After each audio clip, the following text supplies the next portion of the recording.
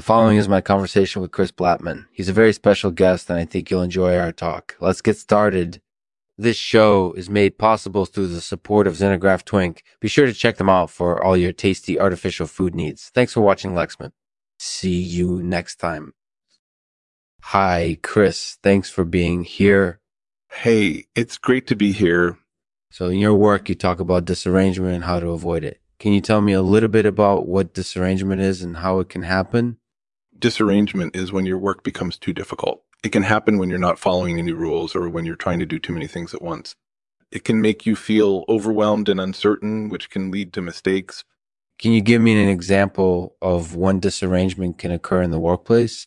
Sure. So you're a secretary and you're supposed to file these folders, but instead of filing them in alphabetical order, you randomly put them in whatever order you feel like.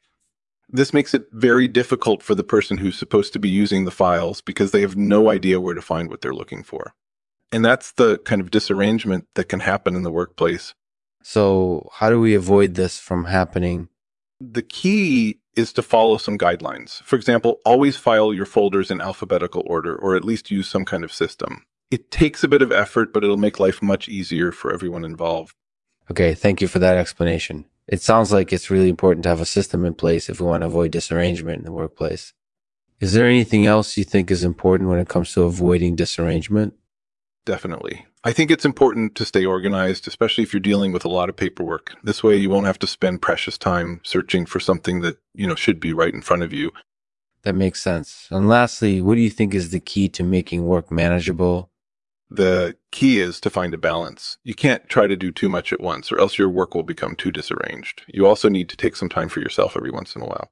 This will help you relax and focus on your work more effectively. One more question, Chris. How do you define laboriousness? Laboriousness is the amount of work required to complete a certain task. It can vary from person to person, but in general, tasks that are laborious tend to take more time than tasks that are less laborious. That makes sense. And do you have any tips on how people can determine if their work is laborious or not? Sure thing. One way is to look at the amount of effort it takes to complete the task. If it takes a lot of time and energy to do it, then it's likely to be considered laborious. Another way is to consider how much stress the task puts you under. If it's stressful and difficult, then it's probably also considered to be laborious. That sounds like a pretty good system. Thanks, Chris. No problem. Thank you for having me. Thanks for listening to this episode of the Lexman Artificial Podcast. Be sure to check back soon because next we'll be talking to another very special guest. And as always, we'll end the podcast with a poem today read by Chris Blattman. It's called The Power of Disarrangement. The power of disarrangement. It's something we should all be aware of. It can happen to the best of us. If we don't take the time to stay on track, we'll find ourselves in a world of hurt.